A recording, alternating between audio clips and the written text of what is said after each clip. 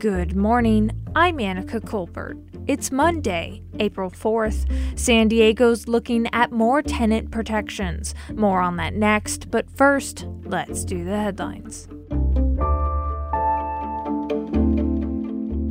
Next month, more than 1 million immigrants could regain access to the U.S. asylum system. On Friday, the CDC published an order announcing the end of Title 42. That's a pandemic order started by former President Donald Trump. It's since been used more than 1.7 million times to block migrants from accessing the U.S. asylum system. Ginger Klein is a staff attorney at Al Otro Lado, based in Tijuana. This should have happened a very long time ago.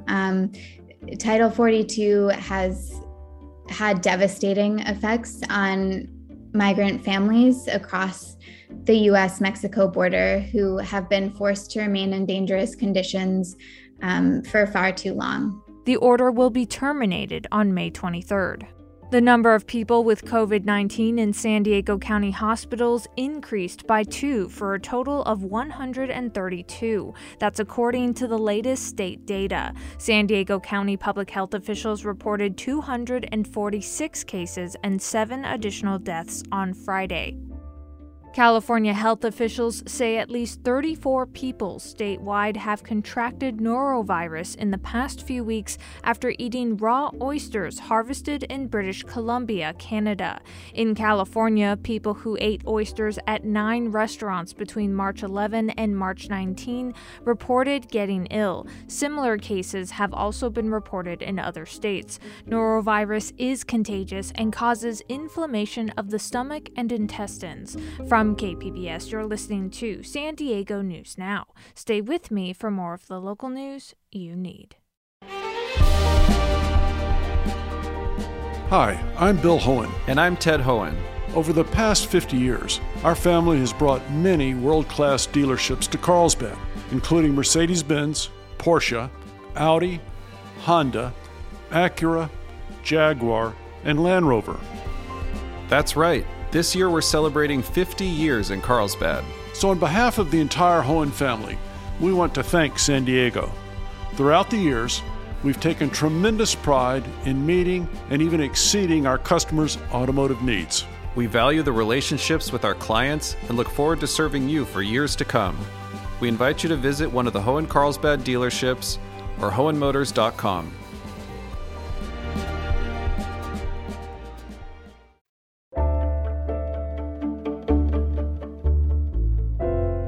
California extended its statewide eviction moratorium last month for those still waiting for rental relief. As for here in San Diego, KPBS Race and Equity reporter Christina Kim says today the city could adopt even stronger tenant protections. Council President Sean-Elo Rivera of District 9 will introduce a new ordinance to ban no-fault evictions until 60 days after the end of the local state of emergency. We want to make sure that we're not creating conditions where people are unnecessarily being evicted from their homes and, as a result, unnecessarily being placed at risk of homelessness. As their name suggests, no-fault evictions are when a tenant is evicted despite paying rent and obeying the lease. But the landlord wants to leave the rental market, move into the property, or substantially remodel. Elo Rivera is taking the ban to the city council for a vote on Monday. Christina Kim, KPBS News.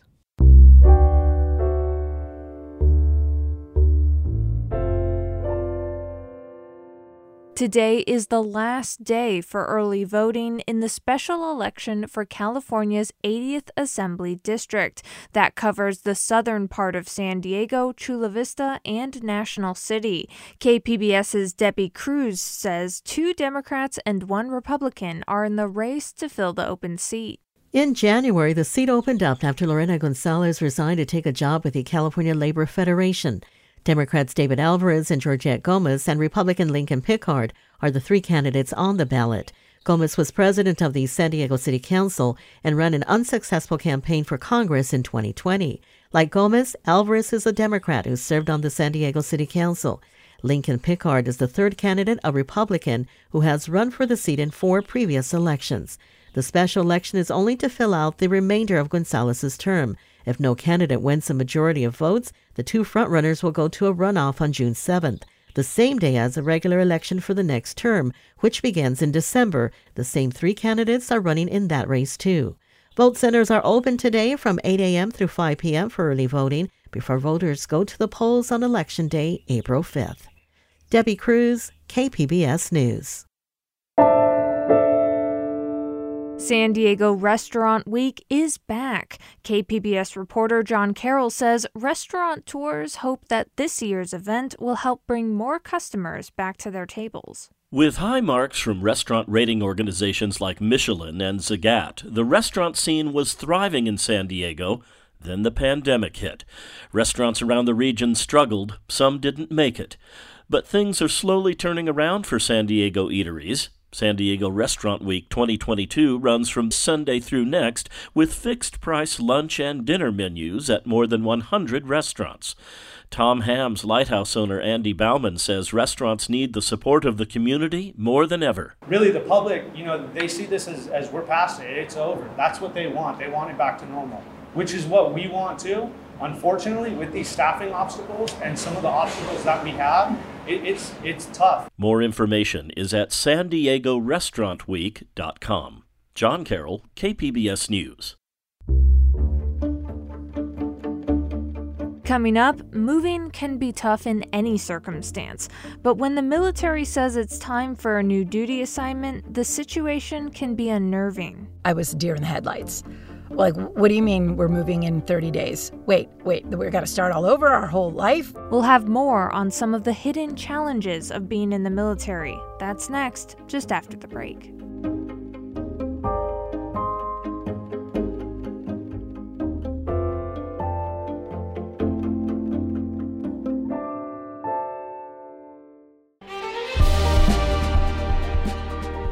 Hi, I'm Bill Hohen. And I'm Ted Hohen. Over the past 50 years, our family has brought many world-class dealerships to Carlsbad, including Mercedes-Benz, Porsche, Audi, Honda, Acura, Jaguar, and Land Rover.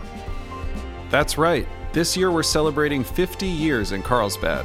So on behalf of the entire Hohen family, we want to thank San Diego. Throughout the years, we've taken tremendous pride in meeting and even exceeding our customers' automotive needs. We value the relationships with our clients and look forward to serving you for years to come. We invite you to visit one of the Hohen Carlsbad dealerships or hohenmotors.com.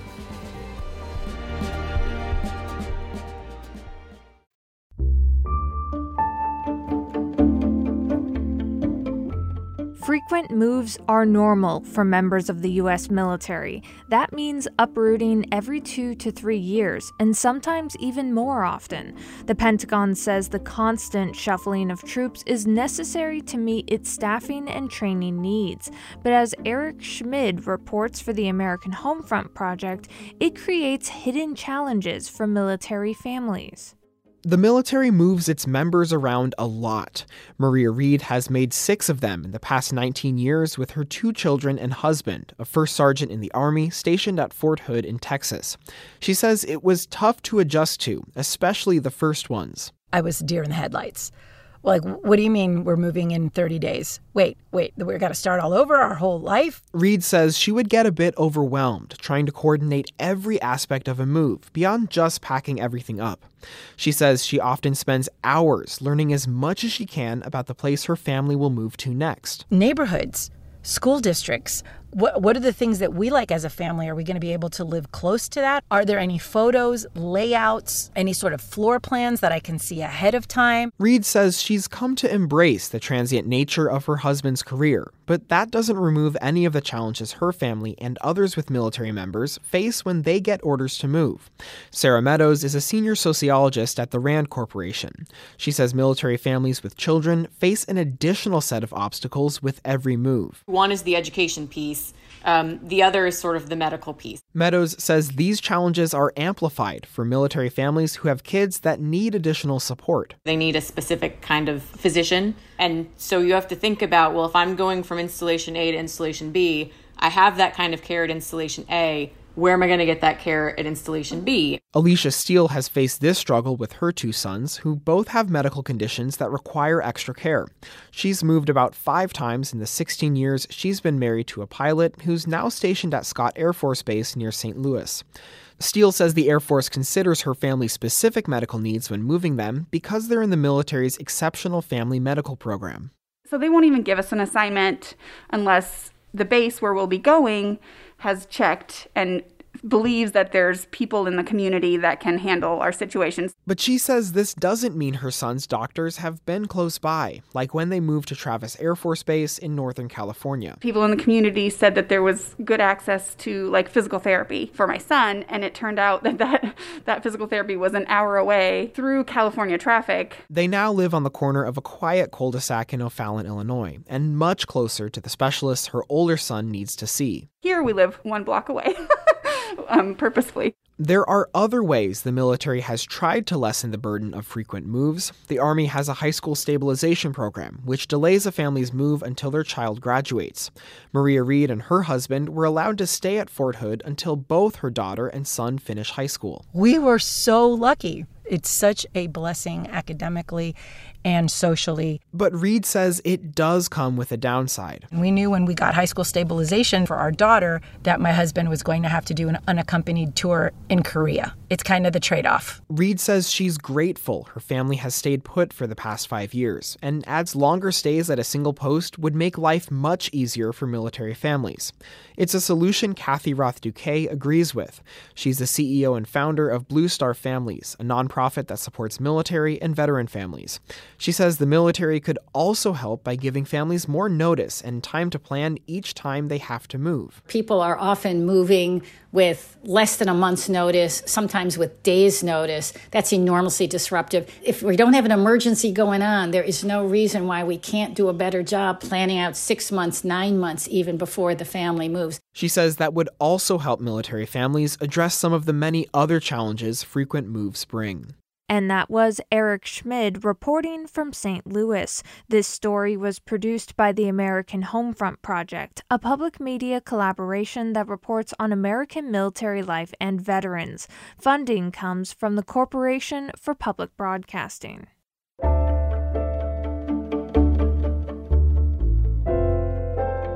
And one more before you go, the San Diego Repertoire Theater's second annual Black Voices reading series continues tonight with Marty Goebel's Food Day.